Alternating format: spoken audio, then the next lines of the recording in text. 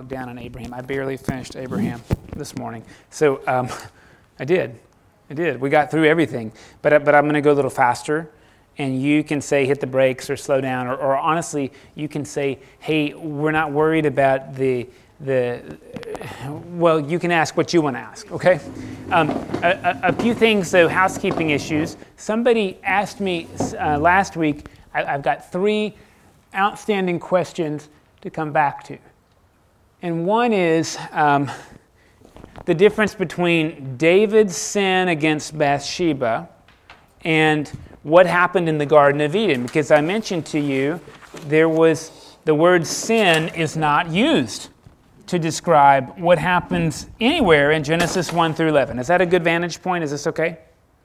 And so I don't have a great answer to that question except, right, that David clearly is in the wrong place at the wrong time, does what he does to a friend and a friend's wife, kills the friend to cover it up. All of that is very deliberate, thought through.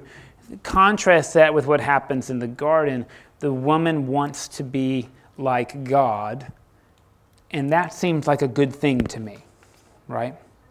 Interestingly enough, she ends up disobeying the word that God speaks to Adam in order to be like God, right? But her goal was not to use another human being. Her goal was to be like God and to know. So just want to hold that out to you. Maybe sin is sin in your head, or maybe there's areas of gray. And I want to suggest to you there's possibilities. Did God ultimately want people to eat the fruit? Of course, you know, if you've had small kids, the surest way to get them to do something is to tell them not to do it. And if I told you now, don't think of a monkey with a tambourine, you probably would. You know what I mean? So I don't know. I think it's really hard to know what's intended. I think, again, one way to look at the story, and it's not my way and it's not the only way, but one way to look at the story is to tell us really descriptively as human beings, if we were given the choice between life with ignorance and knowledge with limited time, we'd pick the knowledge. And I actually think that's true to who we are as human beings. And I think the story's telling that truth to us. And I think the story might also be a cautionary tale that we don't just have to always pick knowledge. We can pick a knowledge that leads to life instead of a knowledge that leads to death. Does that make sense? I mean, I think there's really choices. We can do a lot with it. And this is where I want to say, I don't think that there's a right way to interpret the Bible. I think there are wrong ways. And the criterion is, does the interpretation give more life or does it take away life? Does that sort of make sense? I don't know if I answered that question for that person. They can out themselves and say it was my question if they want to, but just some further reflections on that. Another question that I got last week is, who are the angels? And this is a really great question. Because there's not a clear answer to it. The Bible uses a couple of different terms to refer to heavenly beings, and I'll go ahead and list them for you if you're interested. One is lower G, gods, plural. Remember, the snake tells Eve, you won't die, you'll be like gods, knowing good and evil. This word in Hebrew shows up, B'nai Elohim, which is in Genesis 6. We didn't read it. They had to skip over it because that's just so weird. The sons of God looked on the daughters of men, and they had children who were like superheroes, heroes of old. B'nai Elohim is a word that's often translated in English into angels. In Genesis 6, it's translated sons of God. There's 70 of these, and they reflect the polytheistic pantheon in Canaan. So the number's fixed. What do you know? There's a 7. There's a 7 and there's a 10. These are significant sort of biblical, ancient Near Eastern religious numbers. So the scholastic idea is that in the earliest mind, the Hebrew people were not monotheist. They were called monolatrist. That is, they worshipped one God but believed there were others out there. And these others would be the B'nai Elohim, the sons of God, who later get called the angels. Now there's another option, which is the word angel in both Greek and Hebrew is honestly best translated as messenger. And so sometimes you see the word angel and it could be a human being. It's a messenger, a divine messenger. So it turns out the prophets are divine messengers.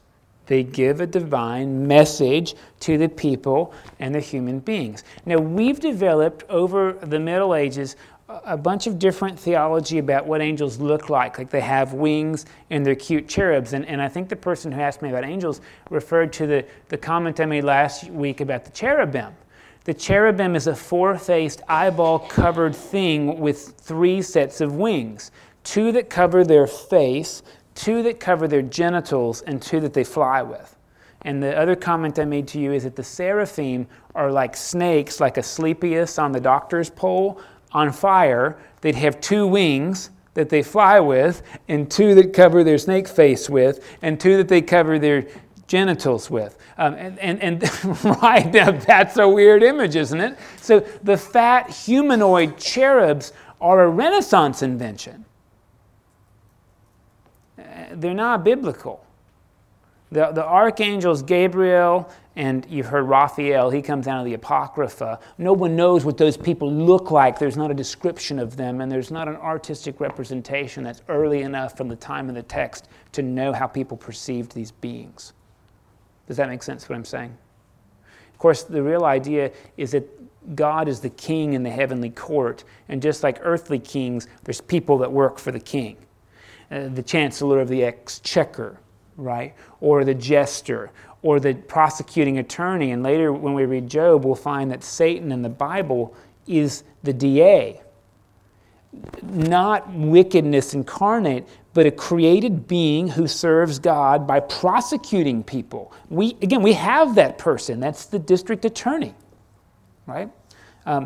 So the initial view is that Satan is not a bad person. Satan serves God by bringing charges against the wicked.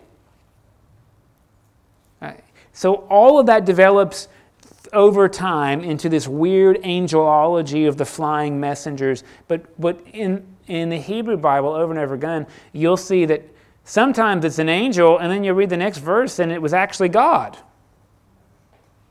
When we get to the burning bush, that's exactly what happens. When it gets to Jacob wrestling, who did he wrestle?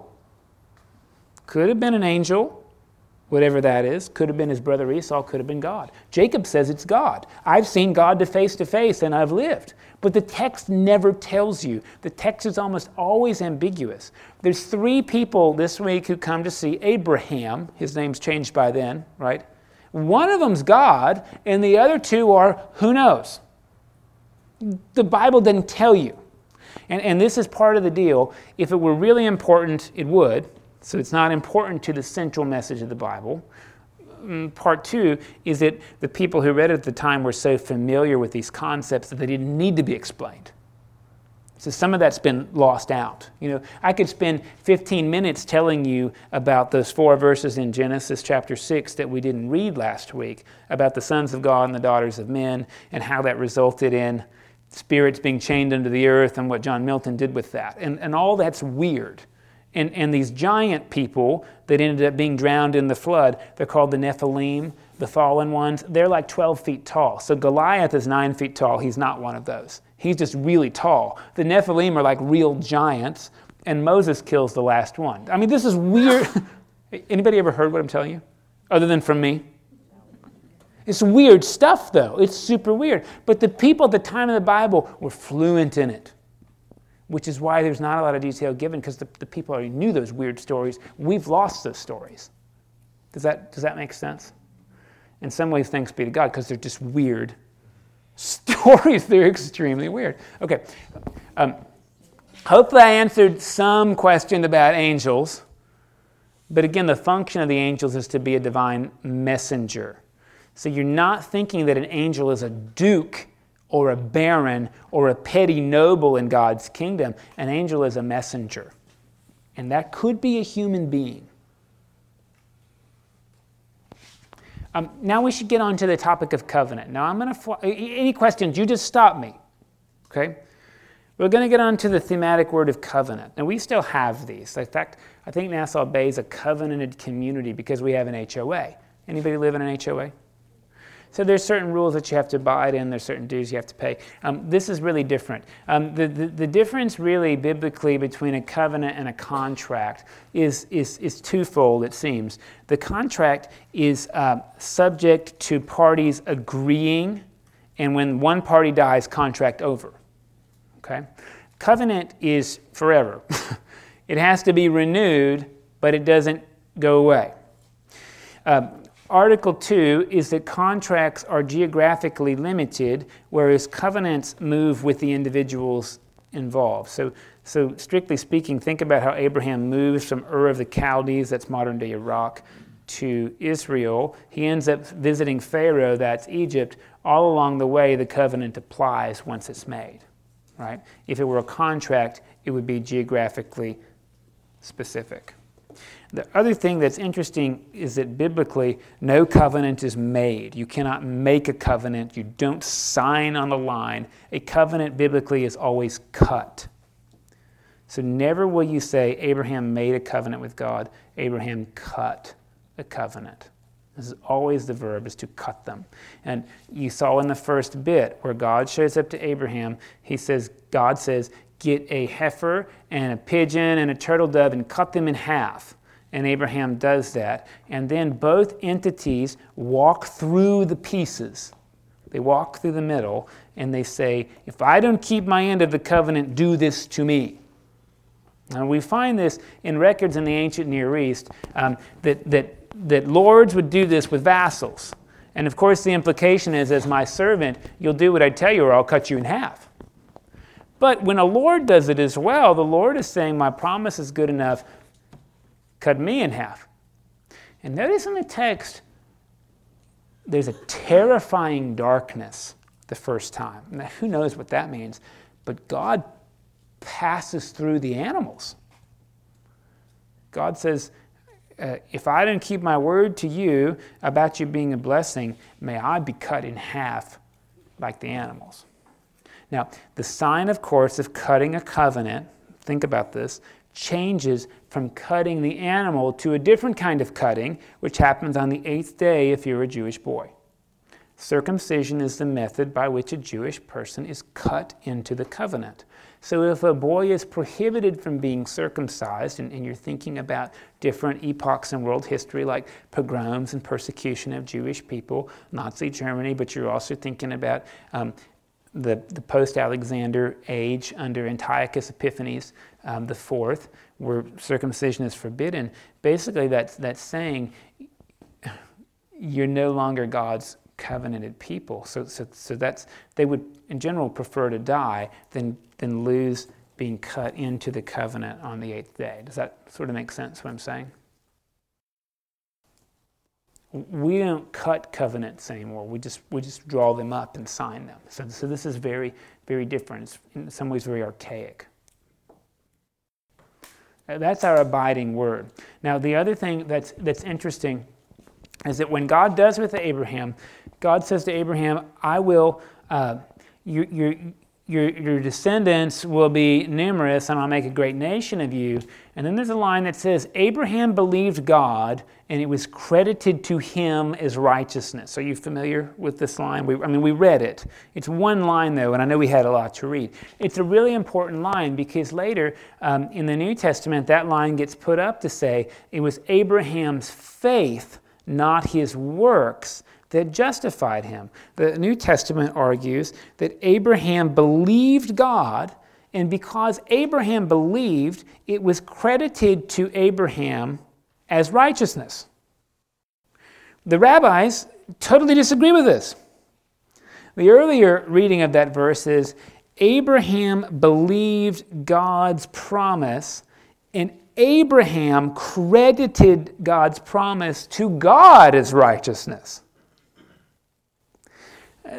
I think the difference is somewhat significant. One is, the first view is, if we don't have the right belief, we're in trouble. and that our belief is really important in God's view of us. The second view says God is to absolutely be trusted. And think how different those are.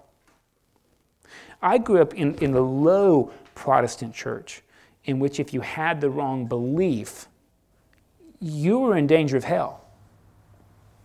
Which is why there are 3 Baptist churches in a mile in Lake Lanier, Georgia. Hope Baptist Church, New Hope Baptist Church, and Real Hope Baptist Church. Because if you had the wrong belief, you were in trouble. That's the way to take it, as Abraham's belief made him righteous. The rabbinic way, Abraham believes God's promise and credited God as righteous. Well, I just think that's a lot more gracious. It's trustworthy. When God gives us a promise, when God offers God's self up, God is to be trusted regardless of what we do. I just think that's a lovely thing to find in Genesis. And I want to attach to it that Abram and Isaac and Jacob are lousy people. I mean, they're terrible parents, for one thing. They're terrible parents. At no point does Abraham really show a strong trust in God except from the very beginning when he moves. But the rest of the story, he makes his own plans. Right? The rabbis tell you, if God can work with these people, God can work with us. These are not heroes, they're people. And so it's God's righteousness in the story that's important, not theirs. That's a neat reading. I think that's a really neat, accessible reading. And going back to the beginning then, if it's okay, Abram's 80 years old, living in modern-day Iraq, Ur of the Chaldees. His father Terah is apparently still alive when one day God, whom he doesn't even know, says, "Leave your land and go to a land I will show you." Abram's living in the Fertile Crescent. His name's Abram, which means the exalted father. He has no kids, right? His father, Terah, is still alive, and to leave his father basically means disowning his father, because in the ancient world, children take care of their parents, particularly the firstborn, unto death. Right? So to leave is doing that. The other thing is he's also neglecting his inheritance, because you don't get it till you die. So whatever he has is but a fraction of what he would have if he stayed. Abraham's leaving security. He's leaving social convention. He's leaving his father to die. He goes from a land that's irrigated by the Tigris and Euphrates rivers to the desert. If you've ever been to East County, San Diego, you know what Israel looks like. Scrubby little bushes. Now, some of us went to Israel in March and were amazed at how green it is. That's because they had pipes. And they trucked in water. They didn't have that. I mean, you're talking about a sparse desert, a nomadic existence, not an agricultural one. Abram goes, his wife is really old. She's well past the childbearing age, right? The only story we know before this story in the Bible, which is cute, it's worth telling, is in the Midrash. It also makes its way into the Quran. And the story says that Abram's father was an idol maker. Not that he made idol. That's what we say in South Carolina for lazy people. They make idol. But that he was an idol maker. And so one day, Terah leaves Abram in the idol shop to get lunch or something, and Abram smashes every single idol to pieces except for one, just 'cause. And he puts the stick in that one's hand. And when the dad comes back and says, "What happened?" Abram says, "He did it." And the story reads, when God saw that, God knew God could work with this one. That's a cute story, isn't it? So anyway, Abram goes down, and look who he brings with him. Eliezer of Damascus, his servant, and his nephew Lot. And God tells Abram initially, "Go to a land I'll show you, and I will bless you, and all the nations of the world will be blessed by you." And in this sense, the word blessing is shown up here for the first time. And blessing, we usually think of, I'll make you rich, I'll give you lots of commodities. And you can find that if you watch late night TV preachers. They'll tell you God wants you to be rich so that your tithe will be bigger. But so will what you keep. This is bizarre. Blessing in the Hebrew Bible, especially early, it means that you'll be fruitful. It's a fertility term. Go where I show you, and you'll produce an heir. This is what God is saying. You'll be fruitful and you'll multiply. But then God goes on to say, all the nations of the earth will be blessed by you. And really early on, you see the Bible is telling us that any blessing we receive, whether it's fertility or frankly monetary, is not for ourselves. It's for us to distribute. It's almost like God is saying, Abraham, you will be the satellite by which my signal is transmitted to all the TVs. Did I do that right, engineering people? That's what satellites do, right? So it's really helpful to think through that blessings are not for us, they're for us to share. And that's early on in the Bible, whether they be education or compassion or resources, right? Okay, so Abram goes, and Sarah's old, and we get the same story. It happens not twice, like she said, it happens 3 times, right? The story is Abimelech of Gerar the first time. Abimelech means my father is the king, so he's a prince. Sarah is 60, and I'm sure she was a good-looking gal, but you know, the reason you had marriage in the ancient world was to produce heirs. So really no one's going to be tricked by this. Sarah is not going to be producing any heirs. Why Abram is worried to death people will kill him for a woman who can have no children is very confusing. But he is. Notice, he's a scumbag to his wife. They'll kill me, so you just go with this guy. The guy Abimelech, he's probably a more proper person than Abram is, because he doesn't touch her. That's how the story reads, right? He's civil and honorable. That story happens 3 times.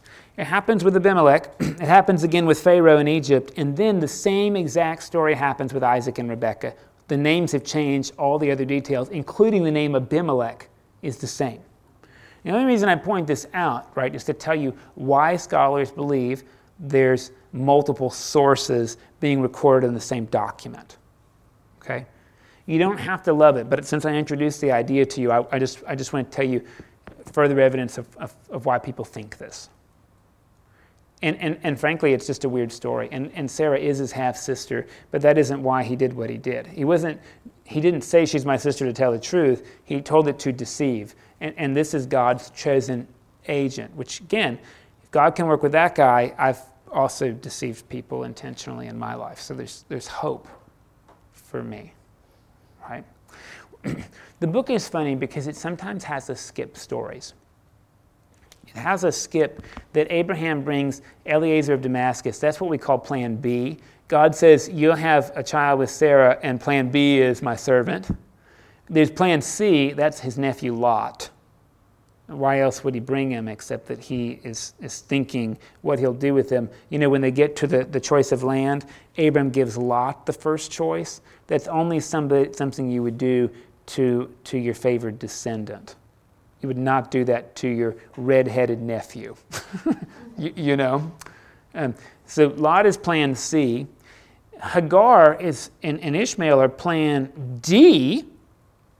And Isaac was the plan A. But please notice what Abram's faith looks like. He's got 3 backup plans. Any of you have backup plans? This is good. This is where the Bible really speaks to how we actually live. It's not some pious document, right? I mean, people live like this. What happens is Lot picks apparently the very fertile land of Sodom and Gomorrah, which apparently before they were sort of, what's the right word? nuclear bombed. We're not the lowest point on the Earth's surface, but we're apparently an oasis where the Jordan River would have emptied. Now, this is probably accurate that if the Jordan River did not go down 1,700 feet below sea level, if it stayed level, there probably would be an oasis, right? I mean, that would work. There's no evidence that ever happened, but this is where Lot is. And Lot chooses this rich land. Lot chooses to be a farmer, basically, and Abraham chooses to be a nomadic shepherd. And in the story, Lot gets taken captive by some kings who go raid it. Abraham goes on his own raiding party and gets Lot back. And then along the way, Abraham passes the city of Salem, not Jerusalem, the city of Salem. And out comes the priest king of Salem, this man named Melchizedek, which in Hebrew just means the king of righteousness. Now, why Abraham cares about him, we have no idea. Because to give you an idea, the oldest city of Salem, or Jerusalem, when David conquered it, was like 8 city blocks, which is tiny. You know, this was no big city. This is like Fresno, Texas. It has a horse park, that's why I've been there. Tiny. So Melchizedek comes out, and this is a bizarre story. He gives Abram a blessing, and Abram gives him 10% of his goods. And this is where we sort of get this idea about tithing from. This story here doesn't explain why it's 10%, just presents it. 10% of the stuff. Later in the New Testament, in the book of Hebrews, they do some midrash on Melchizedek and say that he's Jesus. Because the king of righteousness, well, of course, that's Jesus, right? And this is where the tithe comes from in Hebrews. And Melchizedek is like a different priest. He's not like Aaron and Moses who have flaws. He's the king of righteousness. And Jesus is sinless. This is midrash. It's not in the text anywhere. The author of Hebrews makes it up. Do you understand what I'm saying? Now God could have whispered that in the author's ear, but you didn't read any of what I just told you in the story. This guy just comes out and blesses Abraham, and then Abraham gives him some stuff. That's the story. What's interesting to know is that this guy that comes out is not a monotheist. He's a polytheist. And this is a polytheist city. In Hebrew, shalom means peace, but the name of the city isn't Jerusalem. It's Salim, which is the name of one of the gods in the Canaanite pantheon. And this is interesting to pay attention to. The sister city of Salim is the city Bethlehem, which in Hebrew means house of bread, but also means house of Lehem, which is another one of the gods in the Jebusite pantheon. And what do you know? In both those cities, they worship their God in a temple, and they believe God lives there. And I'm just forecasting this now. The Hebrew people don't build a temple until King David, who's from Bethlehem, captures Jerusalem and builds one. When you read what Moses says on top of the mountain, the rule is no temples. You're supposed to worship God in a tent that moves around, and then when David, who grew up in that religion with temples, becomes king, he changes how you worship. Pretty weird. Okay. What does it mean to be righteous anyway? To reckon God as righteous, or Abraham to be the king of righteousness. We always think that's like a churchy piety word, and really that's a justice term. To be righteous means to be just, to have integrity, to be reliable. These are actually very like virtuous terms and not connected to piety necessarily. Does that sort of make sense? We've now converted the parlance to mean there's something like nuns are righteous and priests are righteous, but people who keep their word are righteous. People who fight on behalf of the rights of others are righteous. Biblically, that's what the word's talking about.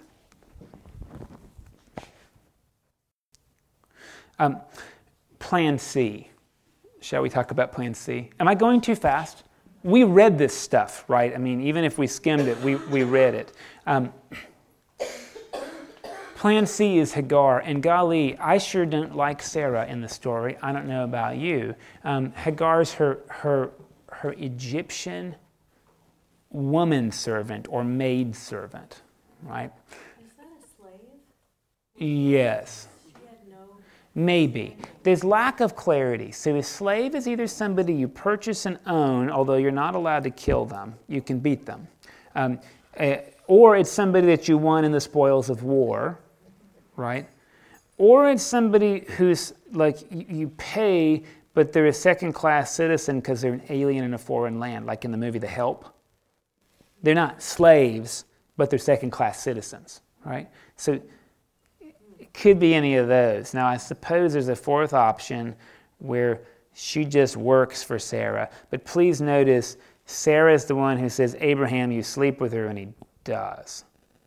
Doesn't talk about Hagar's agency at all. Please also notice Sarah controls fertility in the house.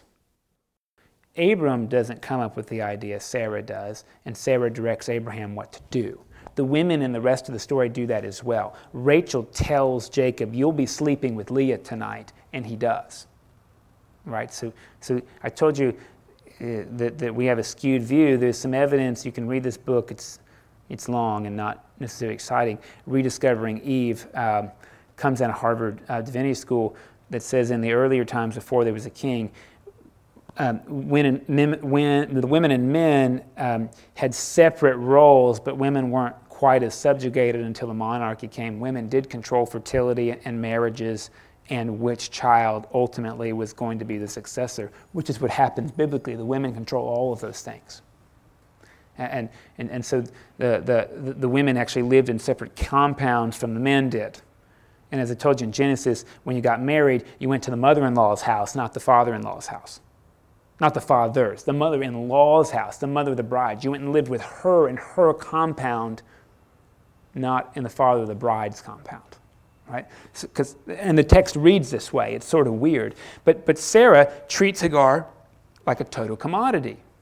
And maybe because she's a slave or owned. I mean, I think that's a fair read of the story, Hagar's status. She is Egyptian. So think about this. She's property, and her language, if she speaks Abram and Sarah's language, which would probably Ugaritic, not Hebrew, right? They came from Iraq.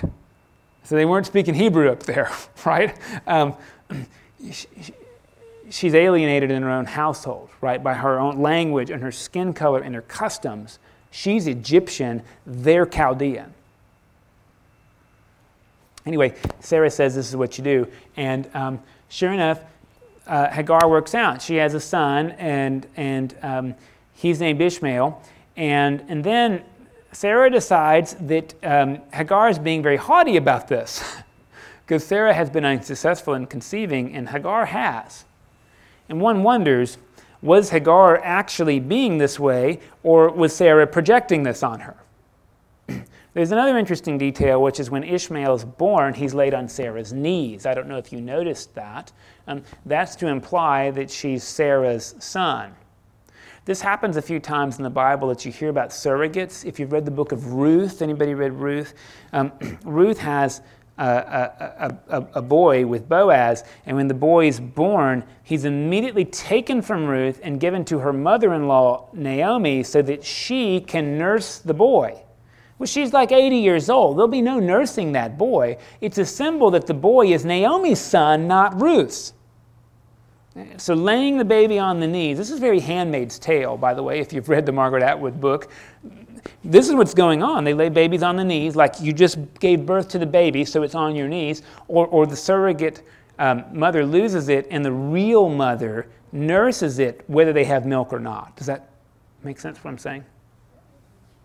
So the funny thing is, Sarah acts like Ishmael is Hagar's son, but everyone else would have perceived Ishmael as Sarah's son because it was laid on her knees.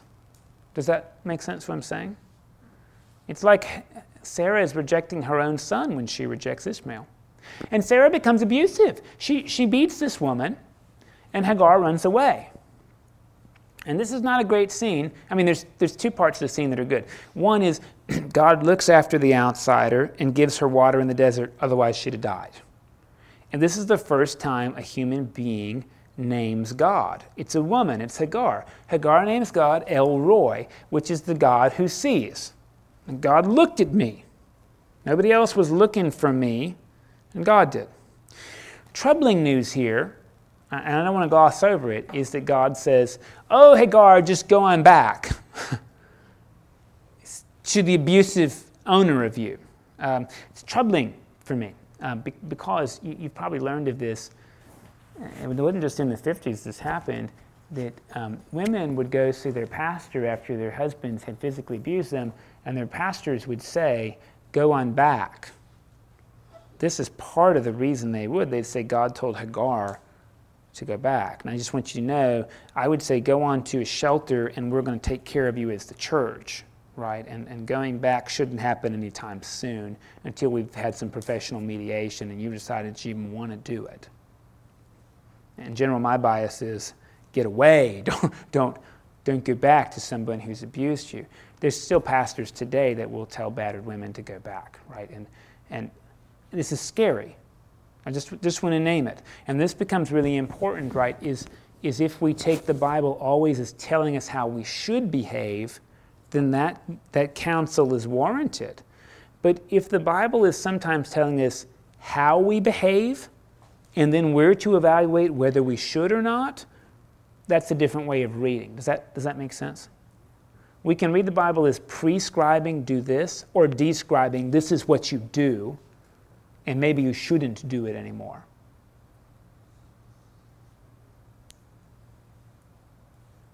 Anyway, Hagar goes back.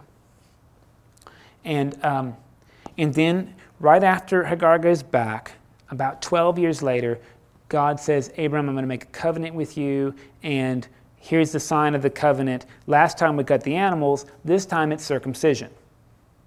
And Abram is 119 years old when he circumcises himself with a flint knife because they didn't have any metal. And he says, "Happy birthday, Ishmael. Come, let's celebrate being 13. This won't hurt me much." And this is the age then, this is where the age 13 becomes the adulthood age for boys, because this is when Ishmael is circumcised by his father Abram. And that's when the covenant is cut, not just with animals, but with circumcision. And this is when Abram gets the new name Abraham, which means father of many, and Sarai, which means my princess, changes to sort of the princess of all. Idea in Bible, when your name changes, your identity changes as well. Right? So your name is who you are. Abram goes from being an exalted father to the father of many. He's still just the father of one, though. It's important to point out. Is this okay? You're going to interrupt me if you got questions or comments, right? It's just so much I'm trying to cram it all. Yeah, okay. It isn't but the next chapter that Abram is in the tent and 3 visitors pass by one day, right? And it turns out, oddly enough, one of those visitors is God. Now, I don't know how that works. Maybe it was Jesus. That's what I was taught. But again, they didn't believe in Jesus at the time, so who knows? But one of them's God. And Abram, there's this rule, when people are passing by, especially in a desert, there's not a lot of stopping points. So there's this fundamental kind of truth in the desert called hospitality. And it says when somebody's passing by, especially if you don't know them, you offer them shelter and water and food so they don't die in the desert. And the understanding is you do that to everybody and they do that to you. It's a good way of living in the desert. And the basic rule is something like bread and water. And Abram says to the 3 people, "Come on in, I'll give you bread and water." And when they do, instead, he gives them dairy, which is hard to come by in the desert. Not a lot of grass, right? And animals need that to produce dairy. He kills the fattened calf, yogurt and choicest flour, etc. So instead of giving them a snack, he puts on a banquet.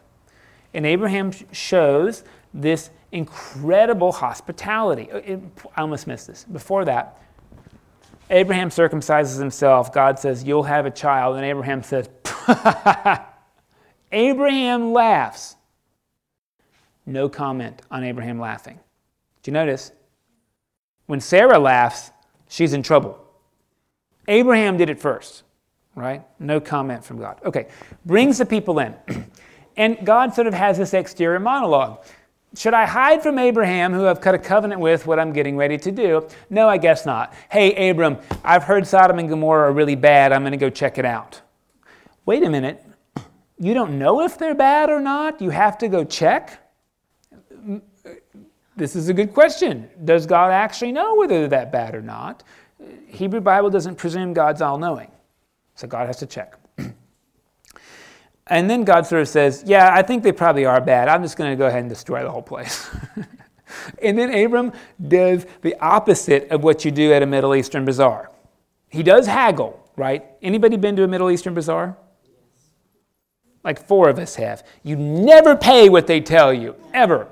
You say, whatever they tell you, $100, you say $10, and when they act disgusted, you walk away and they chase you. And they say, okay, for you, $80. And you say, $12, right? You know, this is how this goes.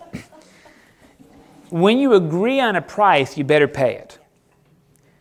Abram is a terrible negotiator because he says, God, would you destroy the good with the bad? I mean, there's good people there. Would you destroy the weeds with the wheat? Jesus tells that parable, remember? Jesus says, this is why you don't pull the weeds up now. You'll hurt the wheat. What if there's 50 people? 50 is a lot of people. God says, yeah, there's 50 people. And this is when the deal should be over. Right? Or else Abraham should have said, what if there's 1 and met at a higher number? But Abraham has the gall to break all the rules. What about 45? Well, okay, I mean, we'd agreed on 50, but 45, that'll do. Okay, 40, 30, 20, 10. It's good he gets God down to 10. The rabbis wonder why he stopped at 10. In fact, the rabbis are really disappointed he didn't keep going. Because God has done nothing but concede ground, right? The rabbis say if Abraham had really himself been righteous, he'd have gone down onto 1 and maybe to 0. But God says, fine, 10. Then we get to read the story, right? Where the 2 people, not called angels, go into Sodom and Gomorrah, and nobody greets them. Again, the rules are when a stranger comes, you've got to give them shelter and water. You don't have to give them lavish food, but the rules are you've got to give them board. No one does it except for Lot. Now, he's not from around there. He's like a Yankee carpetbagger in South Carolina, living there, and he's going to show the hospitality. The town's actually very offended by this. Because he's not from around there, and he's taking them in. He's making the town look bad. So sure enough, in the middle of the night, they come to do we don't know what. Hebrew does not have a very specified language and loves to use euphemisms. And the people in the town say, send those 2 people out so we can know them. It could just mean get to know them. There's not really a word for rape them. That doesn't appear in the language. It's a word poor language. So we don't know, although the hostility builds, so we think perhaps this is the euphemism that sometimes gets used. To know is sometimes used for sexual intercourse, right? And Lot seems to have a really interesting reaction. He says, no, don't do such a thing. Don't get to know them. Instead, take my 2 virgin daughters. I find this difficult as a parent of a daughter. Now, I think if you read it figuratively and say, look, Lot is willing to entertain strangers even to his personal detriment, that's an okay enough read. And if you step away from the details, right, Lot's offering radical hospitality. Abraham offered radical hospitality. The town is offering radical inhospitality. Please know that this is one of the most abused stories in the Bible. People have been using this story for a long time to say God hates homosexuality. But please notice there is no consenting adult behavior here at all. The men of the town want to rape these men. They want to rape them to show that they are physically and culturally and intellectually and spiritually superior to these foreigner people. And that's the way you do it, not by killing them, because then they'd be dead. When you rape them, they know that they have been belittled more than death could possibly do in an honor and shame culture. Now, I want you to hear that the story is about that. The story is not about homosexuality, except as a means of belittling somebody. So if someone ever comes to you and says, God hates gay people because of this story, you can say, maybe because of other stories, but not this one. Does that make sense? This has nothing to do with the relationships that are in front of us today that are about consenting adult behaviors among equals instead of belittling.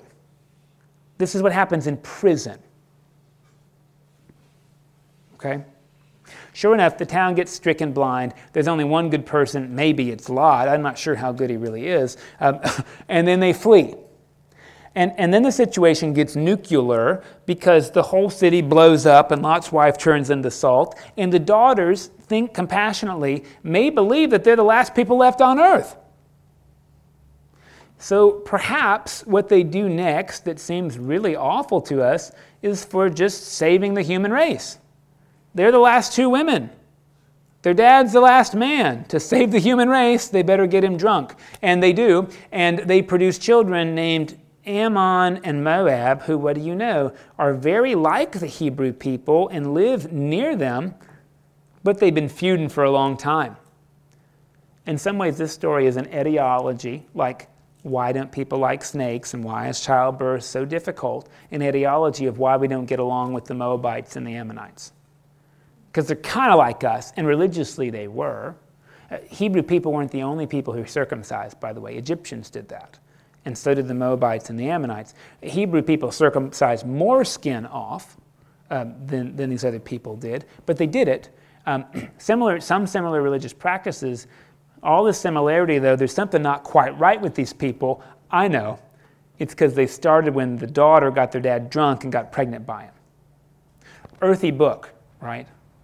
This is why you don't hear these stories at the Sunday morning service. They show up in the daily office so you can read them privately, right? But this is kind of like our material or maybe NC-17. It gets real bad when we get to Judges. I'll just let you know. I mean, it's really rough. But this is difficult books. They're gritty and they're full of this. I'm not bringing these lurid details in. You read them. Anyway, that's where those folks come from. And I did skip over the fact that Sarah laughs, and as a result, they're going to name their child Isaac, which means laughter. Now, from the beginning, Abraham laughs. God says, we'll call him Isaac. Abraham says, because everyone will laugh with me. But when it happens with Sarah, there's like a different reason to call him Isaac, which is in some ways, you laughed at God, and that's a shameful thing to do, and that's your child. So there's sort of competing stories for why you call the kid Isaac and whether or not it's okay to laugh at God. If you're Abraham, it is. If you're Sarah, it's not. Any questions about Sodom and Gomorrah, by the way?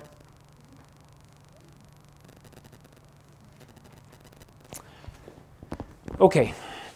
Then comes the next story. This is Sarah's last thing. The rabbis even say what she does is so bad that after she does it, she doesn't get to talk anymore. And that is, she looks at the 14-year-old Ishmael playing with the 1-year-old Isaac playing, and she says, get rid of him.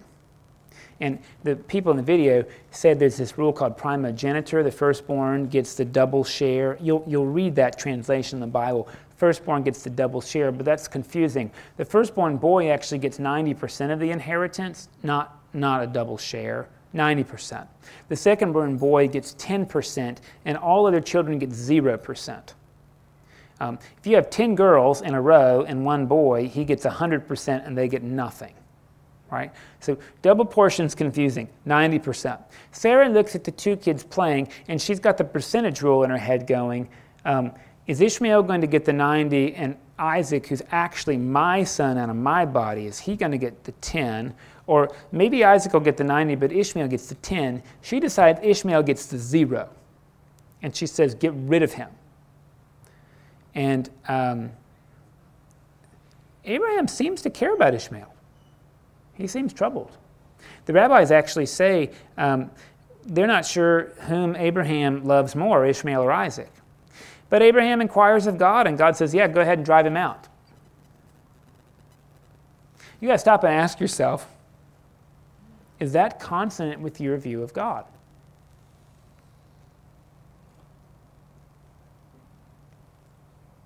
Always good to ask. And that question's really going to come up again in the next chapter. So they do. And remember, Ishmael's 14, and mom's carrying him around in the desert. Now, she's got to be strong, because that's a big kid to be carrying around. And she sees he's going to die, and he's 14, and she sort of lays him up against a tree. There's not trees in the desert. It's not a cactus either, but it's probably like a scrubby bush. And she goes, and then God gives her water again. The story reduplicates, right? The first time it's just her, now it's she and her son, right? So you hear it twice. And then it just moves on. So Ishmael gets to have some kids, but it doesn't matter anymore. It's tough. It's a tough go. Then we get to this story that is called, if you're Jewish, the Akedah, which means the binding of Isaac. We call it the sacrifice of Isaac, but if you're Jewish, he wasn't, well, they're not sure if he was sacrificed. They know he was bound up. And the practice of what happens is pretty common. There's a bunch of gods in the Canaanite pantheon named things like Molech and Milcom and Chemosh. And what you did is to show how much you worship the god, you gave them your most valuable commodity, which is your firstborn son. So you'd either bash their brains down on a rock and then burn them up, or you just pass them live into a fire and burn them up. And this happened, interestingly enough, down the mountain in Jerusalem. So in Jerusalem, there's this place called Mount Moriah, which is where the temple's built. It's the relative maximum. That's where you would worship a god of the sky, the high place. The gods of the earth you would worship in the low place. And interestingly enough, Molech, Milcom, Chemosh are gods of the earth. So lots of people were passing their firstborn babies into the fire at the relative minimum, which in Jerusalem is the place in Greek called Gehenna, which our Bible translates as the word hell. So if you wonder what hell is when you sacrifice your firstborn child to appease God. Literally, that's hell. These people are doing it, so maybe God's trying to figure out if Abraham has the kind of faith they do. Will you be loyal to me like those people are loyal to their gods? Of course, you start to wonder, if God knows everything, why does God need to test Abraham, right? Doesn't God already know? And then you start to wonder, would God ask you to do something that's contrary to who God is? Like, would God ask you to murder somebody? Because the character of God in Scripture is that we don't do that, right? Don't kill, that's one of the 10 words. Hard to know. When I tell this story to the day school kids, I'm just going to tell you, I say, Abraham wanted to give God his best, and Abraham thought this is what he needed to do. In the story, God stops Abraham, right? I wonder if this interpretation I'm just giving you is part of why we pray in the Lord's Prayer, lead us not into temptation. I don't usually think God leads me into temptation. I wonder if that phrase is something like this, where sometimes I have an idea and I put God behind it, so that I'm worshiping God when I'm really just doing what I wanted to do all along. Does that make sense, what I'm saying? It's troubling passage, right? And you start to wonder, and I learned this when I was a little boy, going to the churches I went to, that if God tells you to kill your son, that's what you do. And the workbook says that obedience is the most important thing, and I just disagree. If God told me to kill my daughter, I just would say no, categorically. And if I had to do it to worship God, I just don't think I would worship God. I think I'd keep my daughter alive. And I suspect that's true for most of you, and that would be a good thing. Does that make sense? In some ways, I'm saying this not because I dislike it, but I think that's part of what the story is asking us to do, is to think through, is God like this or not? And what should our response be? Interestingly enough, the rabbis say Isaac was 38 when this happened. Yeah, I turned 38. My brother said, get ready for a tough year. He was somewhat right, although 36 was a little tougher. Okay, they go up there, right, and when you read it, just to give you attention how rabbis read this, when this whole thing's over, Abraham walks down by himself. And the rabbis say Abraham did kill Isaac, and God reconstituted him later. Because the story says Abraham walks down the mountain, not the both of them. You can do what you want with that, but this is how close people read and what to do with it. We did all that stuff. So Abraham can't leave, Isaac for some reason can't seem to leave the promised land on his own, right? The servant has to go do it. Now the servant doesn't believe in the God of Abraham, but does pray to the God of Abraham. Do you notice? Servant's a polytheist, worships other gods, but says, hey, let this happen when I come to the well. And you know, in Star Wars, when you hear that song, dun, dun, dun, dun, dun, dun, you know Darth Vader is going to be on the screen. That's a motif, right? In the Bible, when a man goes to a well and there's a woman, it's a motif. There's going to be a wedding, right? So when you see a well, you're going to hear wedding bells, and that's what happens. And this is the perfect motif. The lady comes out and does exactly what the servant wanted. Draws water for him, that's hospitality, but shows excessive hospitality by watering the camels. She didn't have to do that culturally, she does. And that's how the servant discerns this will be a good person, someone who shows excessive hospitality. You see the theme, right? She draws the water, and he gives her uncle and her brother a bunch of money, and they say, hey, that's great, now go on home, and she'll come 10 days later. Read between the lines, they intend to steal the money, right? And who decides whether she goes? You see, women have agency. Perhaps her mother's dead, and that's why she decides. Ordinarily, the mom would decide, not the dad and the brother. They can't make that decision culturally. This is going back to what I was telling you. Sure enough, when you get engaged, you don't get a ring on your finger. You get a ring in the middle of your nose. How comfortable. And it's gold, and they know he's got money. I mean, that's the deal. So she goes. You notice that the servant's riding camels, and people had not domesticated the camel at that time. This is what we call an anachronism. The Bible does this frequently. Talks about the Philistines. They weren't around this time either. This is when we take something we're so used to and think it's always been there and it hasn't. Like in Julius Caesar, when they look up at the clock tower. Well, they had sundials. They didn't have clocks. Right? Shakespeare does this too. So we do have some anachronisms in Scripture. Camels domesticated, we think, around 1250, but the Abraham story should be around 1450. Does that make sense? Just interestingly enough, this word testament, this is just for you word people out there. When the servant is going to go, Abraham says, put your hand under my thigh and swear you'll do this, right? This is where the words we get testimony and testify, and of course, you know what they're based off is the word testicle, because that's where the servant put his hands. He swore on Abraham's testicles. You see, again, blessing and fertility are all bound up in this. Thank God we don't do this anymore, right? We just pinky swear, which is much preferable to putting your hand under someone's thigh.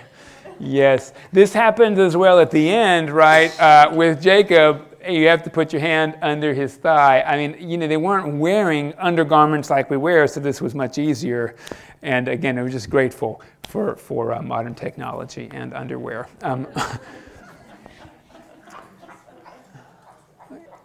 You read it. I didn't make it up. I'm just making sure you know. This is where all this stuff comes from. Okay, the Abimelech story happens again. Funny thing happens when Rebecca's riding in and she sees Isaac, she falls off her camel. Did you notice that? Which means either he was smoking hot or not. I can't think why you fall off your camel when you see somebody. But she does. And weird story, it says, and so Isaac was comforted after his mother's death.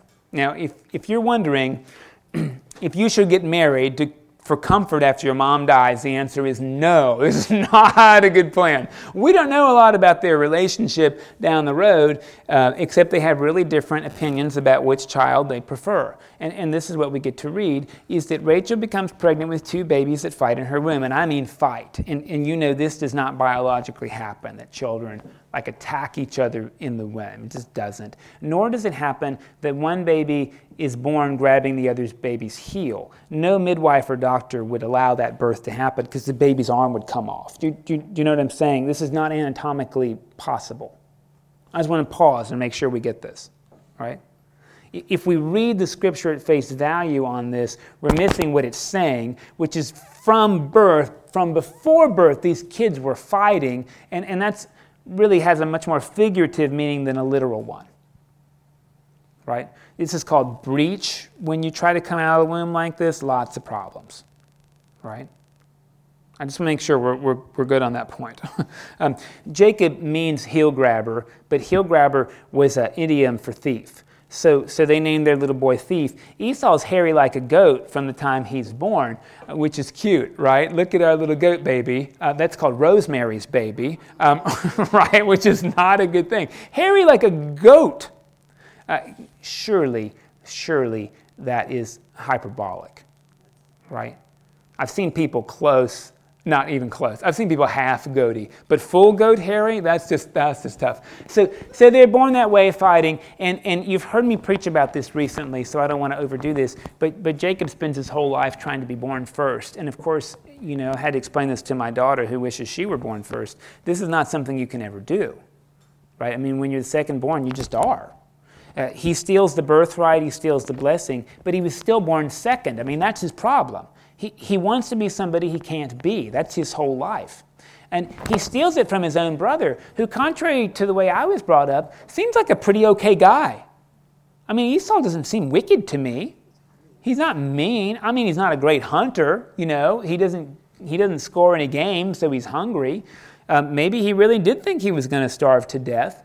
So he trades a birthright for a meal. I mean, that's probably teenage boy thinking, right? Like, I'm so hungry I'll die because I haven't eaten in 3 hours, right? But he's not like a wicked person. Jacob actually seems to be the wicked person. Jacob, of course, comes out smooth, like a smooth operator, which is what he is, right? And then he learns from mom how to be a trickster, because mom decides that she likes Jacob more and Jacob's going to get the stuff. Dad decides he likes Esau more, and culturally he's right, because Esau's the firstborn, and he's a man's man. He's a hairy hunter, And mom exerts her will by tricking her husband. She tricks her husband, right, with a goat skin.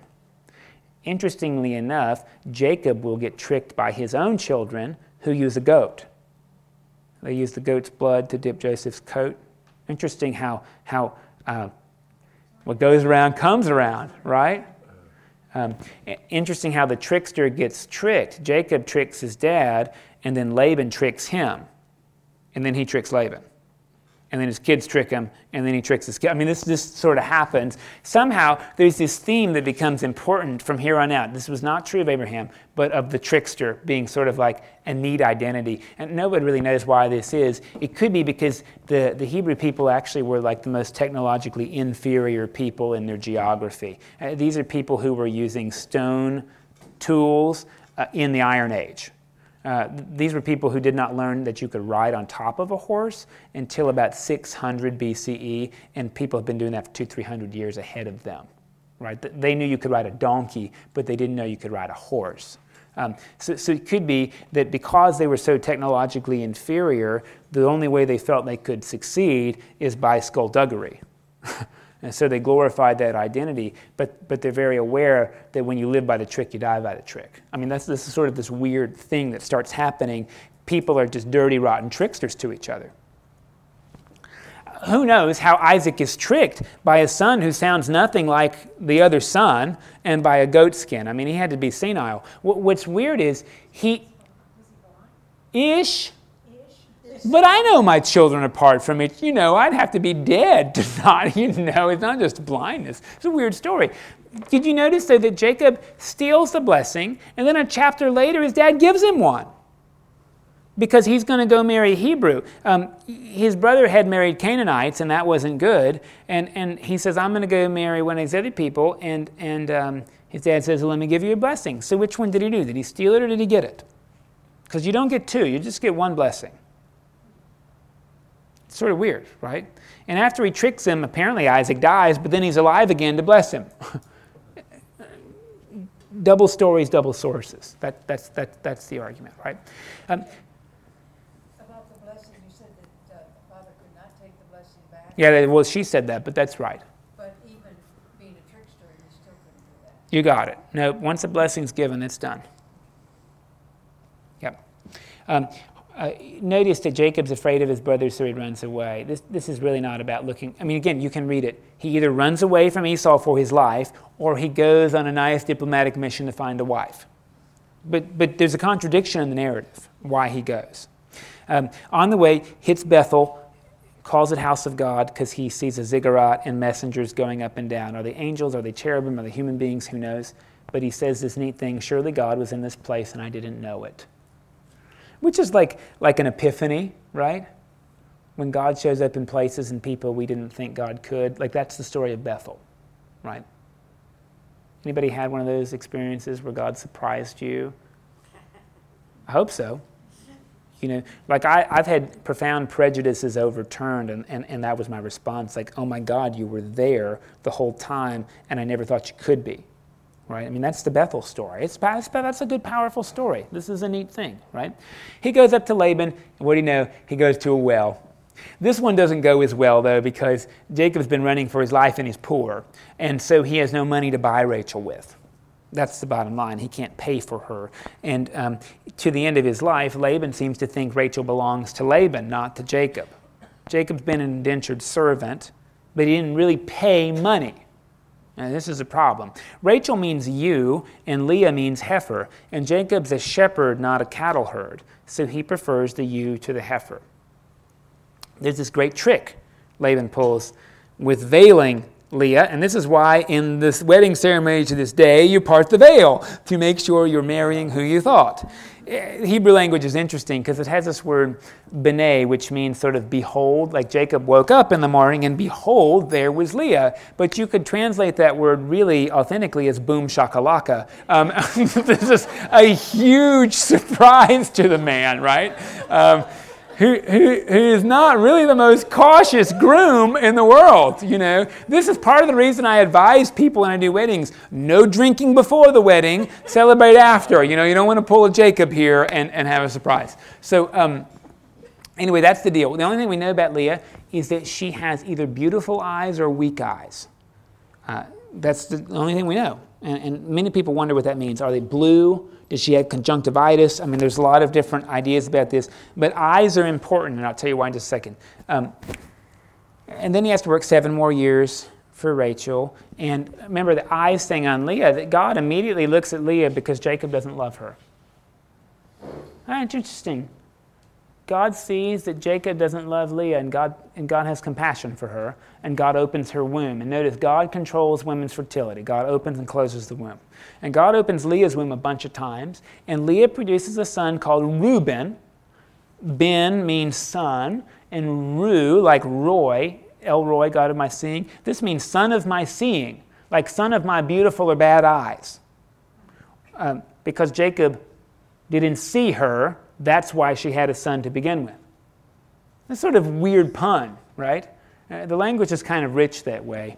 And she has a couple other boys like Levi and Simeon, and then Rachel finally has a baby, Joseph, and we all think Joseph is Rachel's favorite kid, except the second son, Benjamin, that means son of my right hand, and the son of the right hand is definitely the preferred son. So you know. So who is Jacob's favorite son? It's Benjamin, who is the youngest kid. No surprise there, because throughout the narrative, the youngest is the winner. Jacob's the oldest of Rachel's kids, so he would get the 90 over the 10 in that scenario, but Jacob actually prefers this guy, based on their name, if that makes sense. Do you notice a lot of people practice divination in the story? Like Joseph reads tea leaves. He's got like a diviner's cup. And Laban practices divination, so he knows that Jacob is going away in the middle of the night. That's like wizardry. Divination, you know? It's because these aren't monotheists. And the Bible actually at this time believes people could do magic. You'll read it next week for sure. Pharaohs, magicians, they actually do some magic. Like the Bible's okay with that. It believes people could do it. You notice Jacob's trick, how he gets revenge? He says, I'll keep the weak spotted sheep and you keep the clean ones. And then he does something that doesn't work, right? I mean, you can ask anybody you want who does animal husbandry, if you breed unspotted animals in shadows, do they get spots? And the answer is going to be no, they don't. But in this story, they do, right? Did you notice that? That's how Jacob gets them to be spotted. Well, that's just foolishness, right? That's so crazy. And this is one of the dangers of reading this as a science book. The moral of the story is Laban tricks Jacob, and Jacob gets revenge, and somehow Jacob does it. And this is telling you how it works, but come on, it does not work like that. Jacob flees in the middle of the night, you notice, because he is running away. He says, I've got a right to the animals. If you've got a right, you don't leave in the middle of the night. So really, Jacob could be stealing. Laban says, you're taking my animals and my children and my grandchildren. Laban's implying that all the kids belong to him because Jacob was an indentured servant, not an equal, to buy his daughters. Does that make sense? They make a pillar because God said, you better not mess with the guy. The pillar says, don't come back again or I'll kill you. And Jacob decides that his brother who wants to kill him is safer than his uncle who wants to kill him. And that's where he goes back. I want to be respectful of your time. I've gone over. We can pick up with Joseph next week, or I can give you highlights for 7 more minutes, but I want to make sure I ask before I do it. Okay, I'll go really fast. They go to the Jabbok, and look what Jacob does. This is an honorable man of God. He sends all his children in front of him to meet his brother so that he can be last in line, right? What a chivalrous thing to do. And he does this wrestling match, which I preached on about 3 or 4 months ago. Who he wrestles, the Bible doesn't really say. It's either a man that he doesn't know, or it's an angel, whatever that means, or it's Esau, or it's God, and Jacob sure thinks it's God. And what do you know? Jacob is holding on to the thing's heel, just like he held on to Esau's heel. And the thing wants to get away before Jacob can figure out what or who it is. When the sun comes up, the cat's out of the bag, right? And it's important Jacob doesn't know. So the thing cheats and hits Jacob in the hip, but more arguably hits Jacob in the crotch really hard. Like so hard that Jacob's crotch is put in a socket and he has no more children and walks with a limp the rest of his life. And you would expect that because Jacob doesn't have any more children after this, and he walks with a limp the rest of his life. And somehow Jacob still doesn't let go. And so there's this story, I won't let you go unless you bless me. And I told you, bless in the sermon, this is true, bless can also be a euphemism for curse. And we have to decide what Jacob gets. I'll change your name. You won't be thief anymore. Now you'll be steals from God. Is that a blessing? This is the person who is the sort of the namesake of the people, and the namesake means steals from God. Not receives, but steals. There's something interesting about that, isn't there? I sure find it easier to take or win something than I do just to receive a gift. I don't know about you. I'd much rather earn it or get it than receive it. And this is what's going on in the story. One wonders, stepping back from the story a little bit, what if Jacob had just let go? Who started the wrestling match to begin with? Did Jacob start wrestling with God or the being, or did the other person start it? Are we wrestling with God because God wants us to, or because we started it? And is God asking us to just stop, right? Stop, or do we feel like we have to win something? I mean, this is a great story that way. For my spiritual journey, in general, I'm trying to prove my worthiness. And I think you can read the story that way. Anyway, Jacob goes, and Esau says, brother, I don't need that stuff. I love you. And notice Jacob doesn't trust his brother's forgiveness because Jacob could never forgive somebody like that. I mean, Jacob's the bad brother in the story. Esau wants to be close, and Jacob won't receive it. Jacob can't trust his brother because he's not trustworthy himself. Then we get to skip that story about Jacob's sons, who are terrible as well. Levi and Shimon, right, who slaughter they circumcise all these people, and then they kill them, to get revenge. That's called vengeance, not revenge. Those people are the ones the priests come from, right? Which is telling you priests are butchers, and they don't get land, and priests actually were butchers. They're the ones who chopped animals up. So be suspicious of us clergy people, right?